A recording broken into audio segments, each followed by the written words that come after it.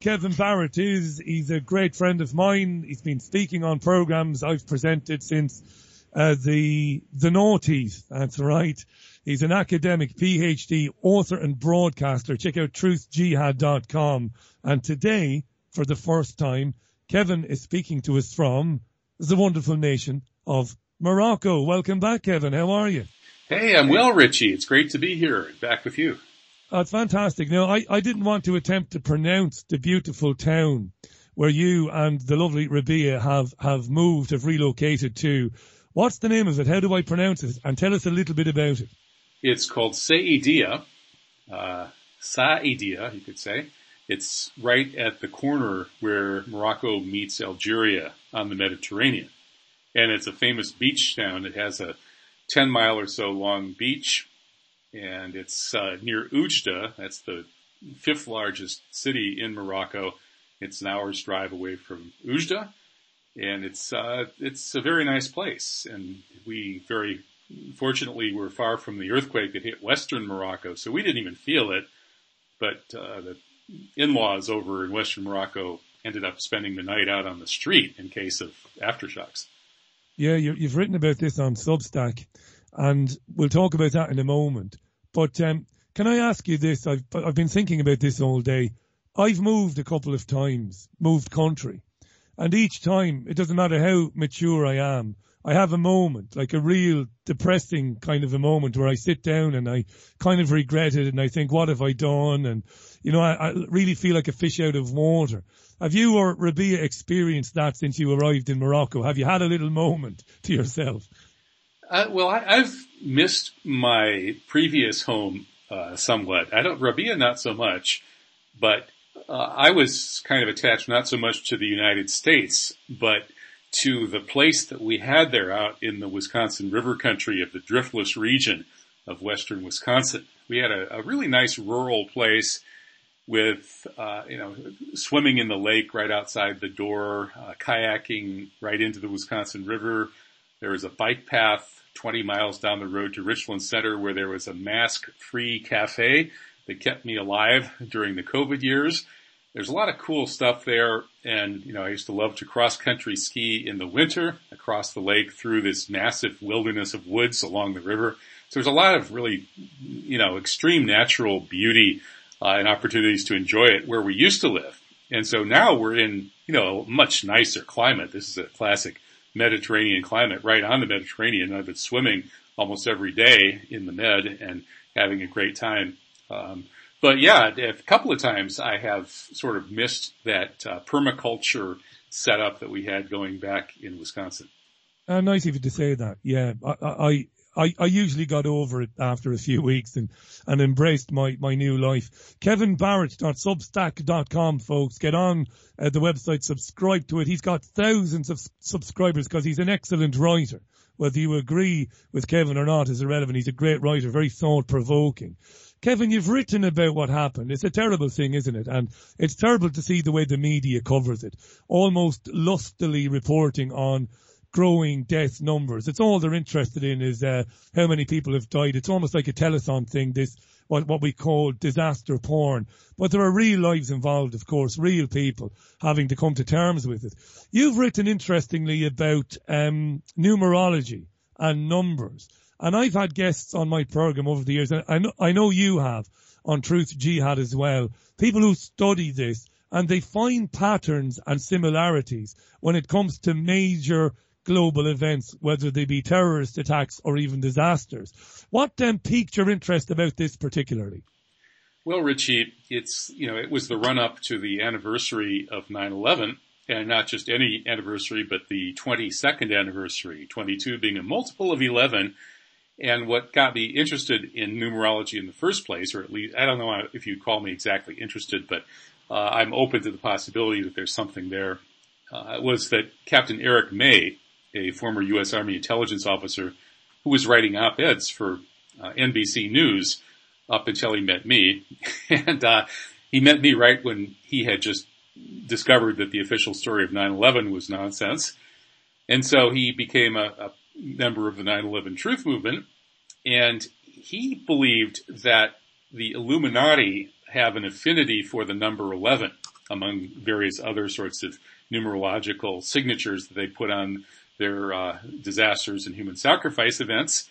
And he had a long story about how that's the case, which I probably shouldn't completely go through here, but I think, some of the examples were things like there were exactly 911 days between 9/11/2001 and the March 11th or 3/11 Madrid bombings, which was the next big fake Muslim terrorist attack, and things like that. So anyway, those 11s, he claimed, were every time you see a huge terror event or a disaster with the 11s jumping out of it, that you should assume that it was the Illuminati that was behind it.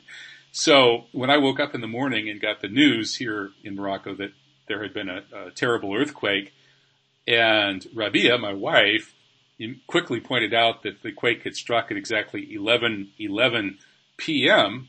here in Morocco, which is 22:11 GMT, just in time to make the headlines on 9/9, or September 9th, 2 days before the 22nd anniversary of 9/11. All of that sort of jumped out at me, and it creeped me out, especially because the night before this, I had stayed up doing my radio show, speaking about the numerological significance of 9/11.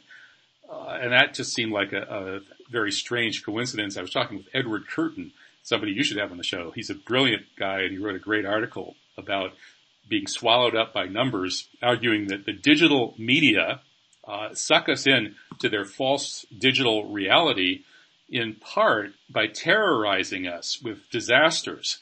And so we had a great conversation about that and about this numerology stuff. And then it was only a couple hours after that the earthquake hit. And then the next day I woke up and discovered it had happened at 11:11. So, I don't know what to think about all this, but I did notice it. And so I went ahead and wrote about it because my audience, or some of my audience, is interested in that. You're keeping an open mind though, Kevin. Yeah. And if you wanted to come up with, well, what could be the significance of this? Okay, there's Illuminati interest in 11s, and they're behind these horrible mass slaughters. What does this mean?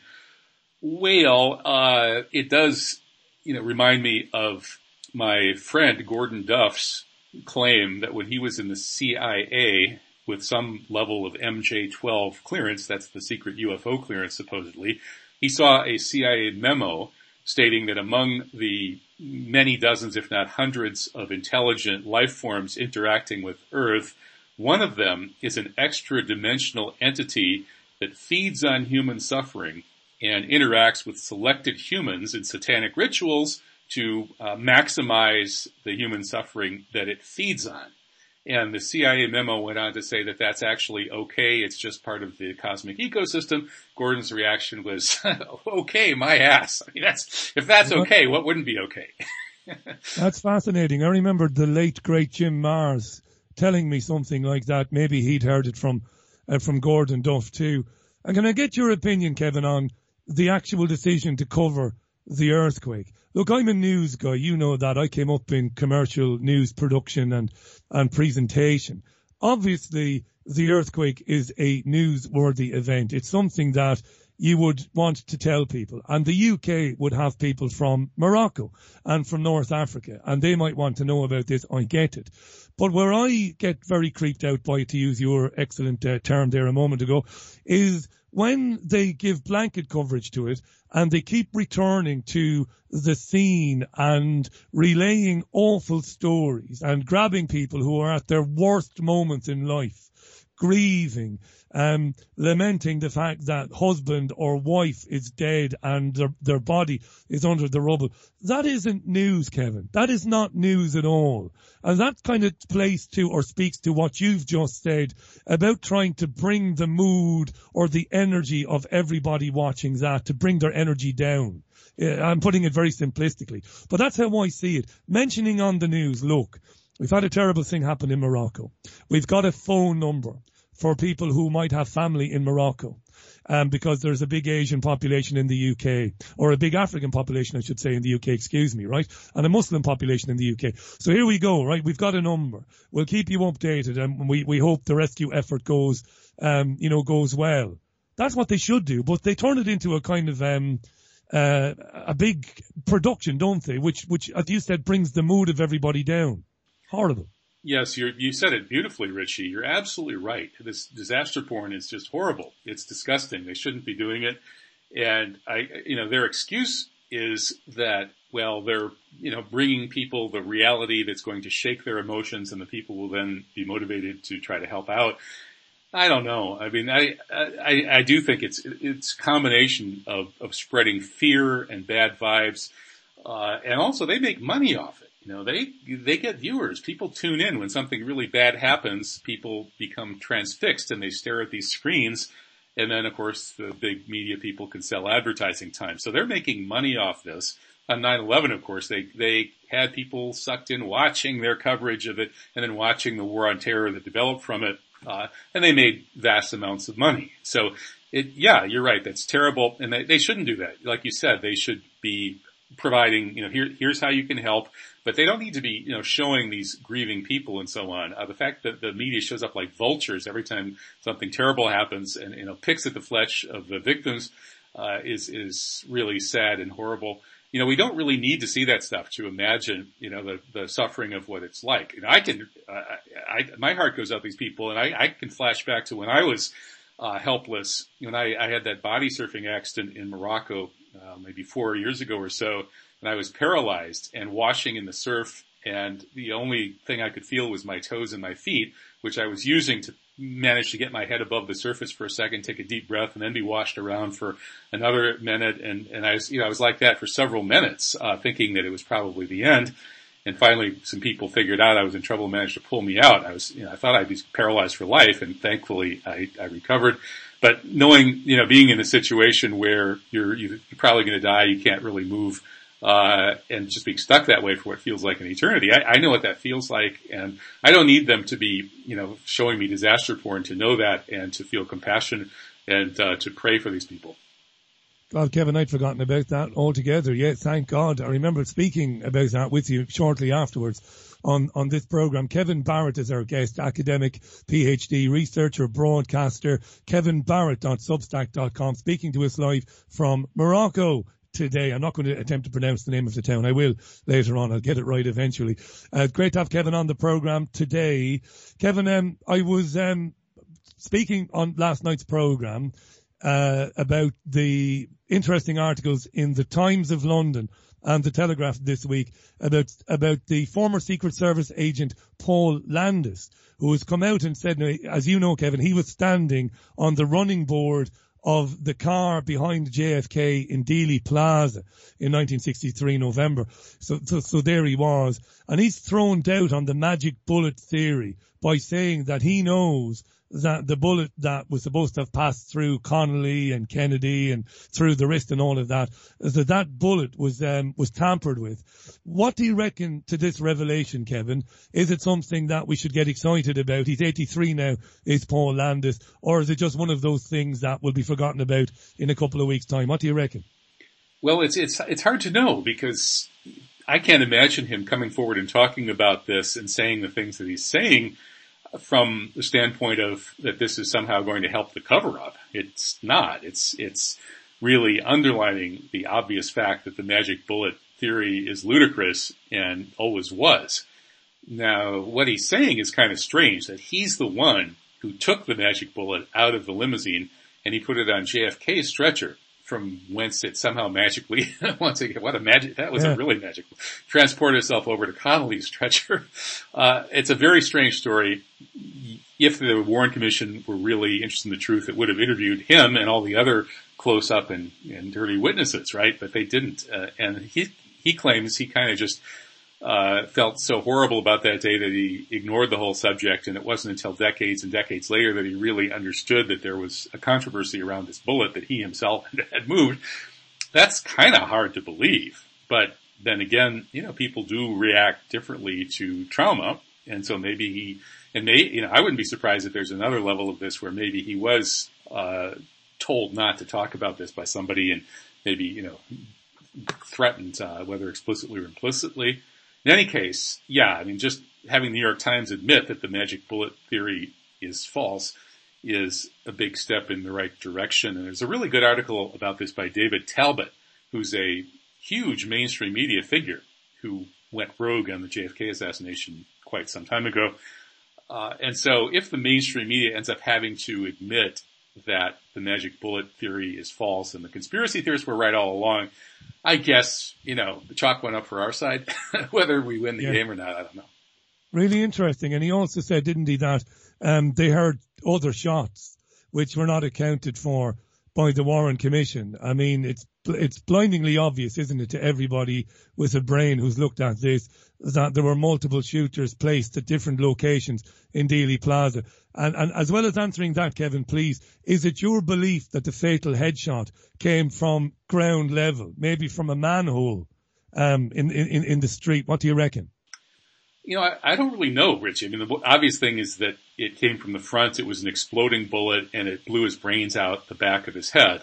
But whether it was from that manhole or from the grassy knoll, I'll let the ballistics experts, who are very, very interested in spending vast amounts of time on those kinds of issues, I'll let them deal with it, because I back when I was 15, I studied it enough to know that the magic bullet theory is ridiculous, that Kennedy was, had his brains blown out from the front, that it was a coup d'etat, and we pretty much know who did it. It was the same dirty wing of the CIA that works with the Israeli Mossad and global organized crime, same people basically that did 9/11 and a number of other things. Yeah, we've always disagreed on this. I've never believed that the CIA would outsource any of this stuff to Mossad or anywhere else, but I respect your right to believe what you believe, and you've interpreted differently to me. And before anybody jumps down my throat, no, I'm not scared of Israel. I spent plenty of time on this program criticizing Israel over the years. Kevin Barrett is our guest. Kevin, let me ask you this. What's going on with the President of the United States? Yet again today, multiple media organizations around the world are laughing out loud at a gaffe by President Joe Biden. This time, speaking about the US relationship with Vietnam, he kind of nods off and says, I'm going off to bed. I mean, what's happening there, Kevin? Growing old is not funny. Dementia, if the gentleman is suffering from that, isn't funny. I take no pleasure in that, or there's no comedy in that. But why would this go on? I don't understand it. Have you got any explanation for it?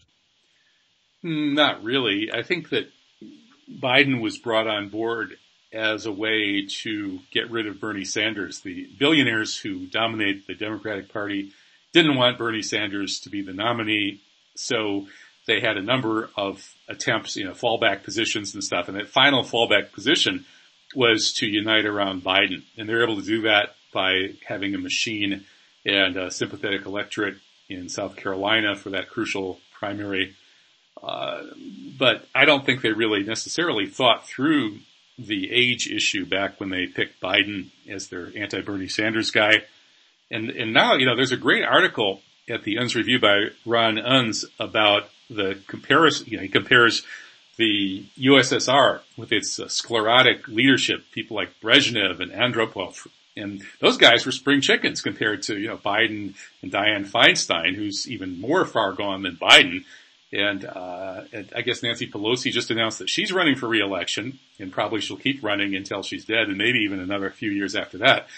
And so Ron Unz points out that we're it's like a rerun. It's like the USSR, a rerun of what happened to the USSR, where this ancient sclerotic leadership, really a corrupt society where the cracks were getting bigger all the time. The empire was falling apart, and finally it fell apart under this leadership of these ancient geezers. And that's exactly what the U.S. is doing now. And plus the situation in terms of information control. The USSR was a very censored society, to say the least, and they tried to keep denying reality right up until the end. And the U.S., I think, is in the same position now. And again, read Ron Unz's article about that at the Unz Review, which is unz.com. Loads of interest in you, Kevin. There always is on the program. Thanks for that. Can I read a couple of messages on numerology? This is from Layla. Hi, Layla. Thanks for this. Richie, listening to Kevin, I've heard that along with 22 and 33, the number 11 is the bringer of spiritual awareness and a devout supporter of humankind.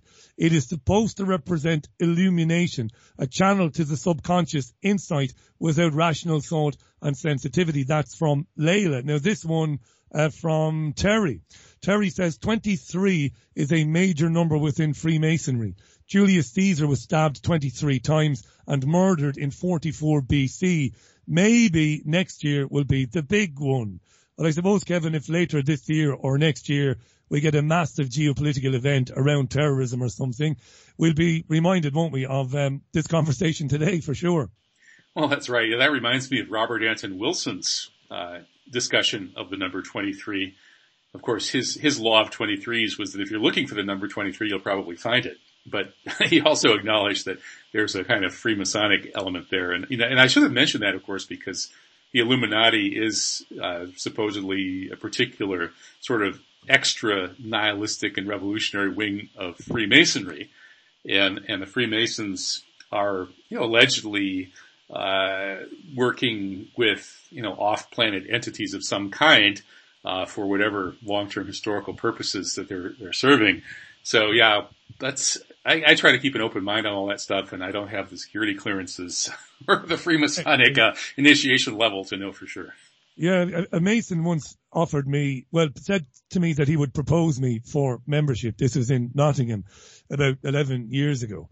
And obviously low-level stuff, basically that, I was going to take over a business in Nottingham and that my chances of success would be greatly succeeded by networking, Kevin. So it never came to pass anyway, although some of those independent media consumers who don't like me, and there are many of them, they believe that maybe I'm telling porkies and that I did join the Masons, Kevin, but I didn't.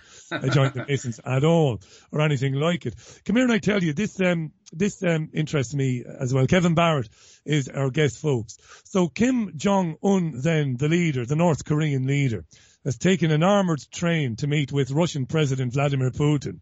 Now, before Kevin takes over and gives us his tuppence worth, I despise Vladimir Putin just as much as I despise the leaders of this country and the leaders of the United States of America. Now, a lot of people can't understand this. They really can't because they think that I'm on the right side of a lot of stuff like Syria and stuff like that. And yes, I'm glad that Russia prevented or helped to prevent, the fascists, overthrowing Bashar al-Assad. Of course I was happy, but I believe Vladimir Putin to be a gangster. I believe the Russian people are just as much controlled, and under the jackboot, as it were, as we are. So I don't like any of them. But I'm fascinated as to what you think about that, Kevin. Kim Jong-un is meeting with him. They are nuclear countries or nuclear powers, and Western media is absolutely aflame with talk about this is terrible, and the usual scaremongering is ongoing. What's going on with Kim Jong-un meeting with Vladimir Putin, in your opinion? Is there anything to be concerned about? Well, I think you have to understand that both Russia and North Korea are victims of insane American imperial expansionism.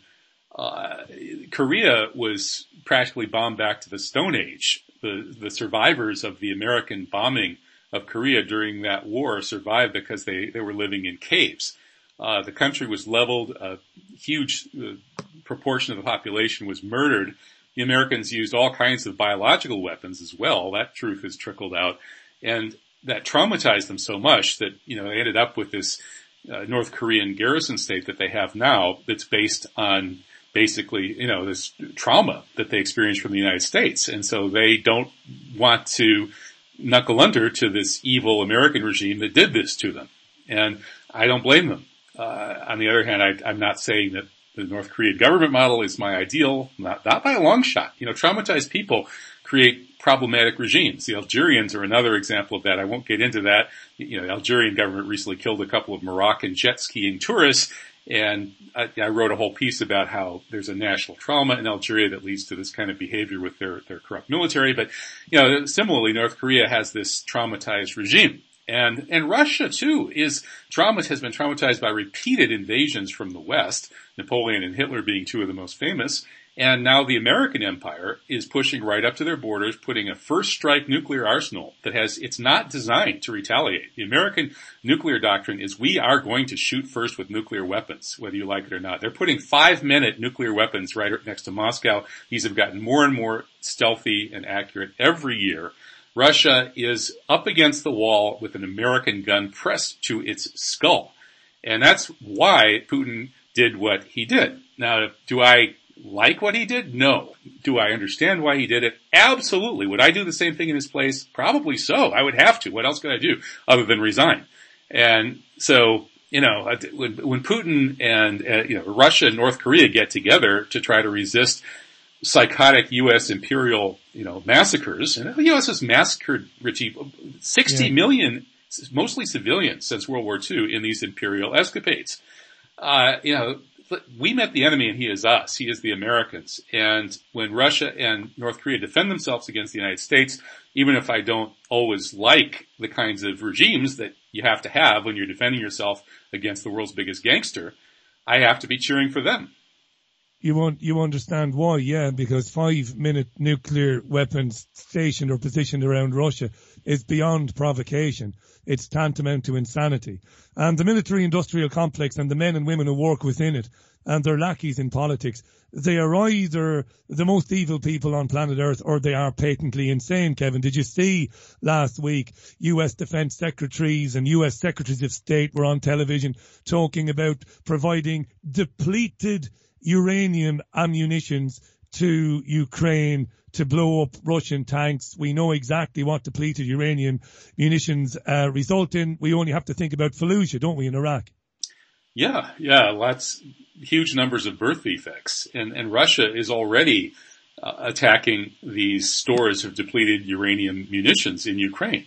It's a complete disaster. Yeah, it's really embarrassing. It's disgusting. And this is one of the reasons I left the USA, and I'm not particularly unhappy about it. As much as I love that place in western Wisconsin that I was talking about earlier on the show, it's just such an evil country.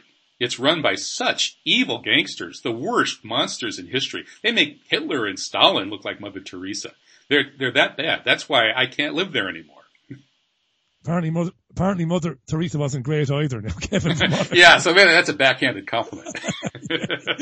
Yeah, and you're right. Look, 60 million, because there will be people who will email me later on and say it's outrageous that you left Barrett away with comparing the US to Hitler. But you're right, 60 million that we know of civilians murdered in the last 70, 80 years. And those were people who had a right to life. They had a right to expect when they got out of bed that day that they would go about their business without some foreign power from 3,000 or 10,000 miles away launching missiles at them and blowing them to pieces.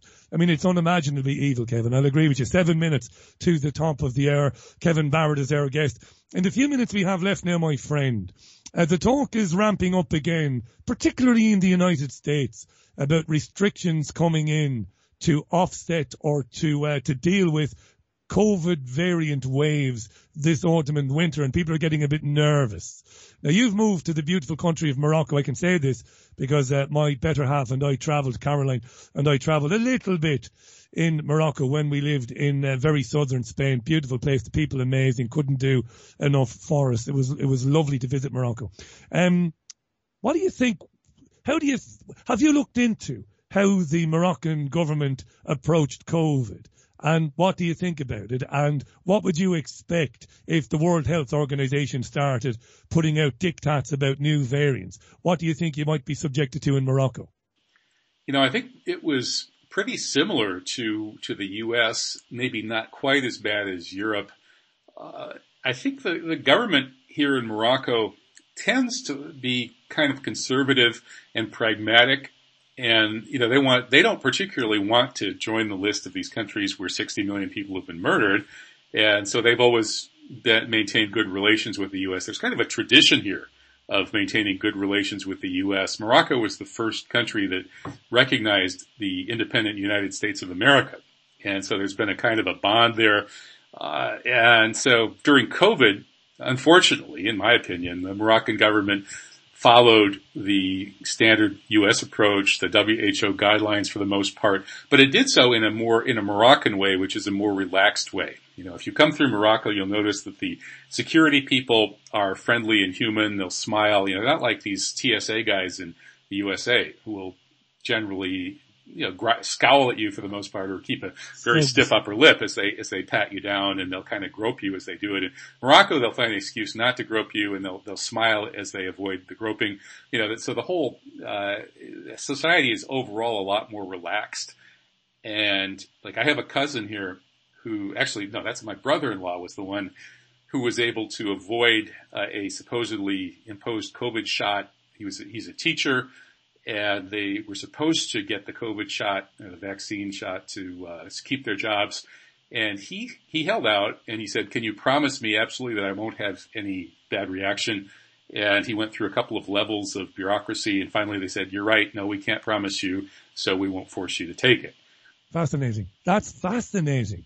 So he said, "Listen, you cannot give me I cannot give you informed consent because you can't guarantee me I won't become unwell." And eventually, to their credit, they said, "Fair enough, you've got us there."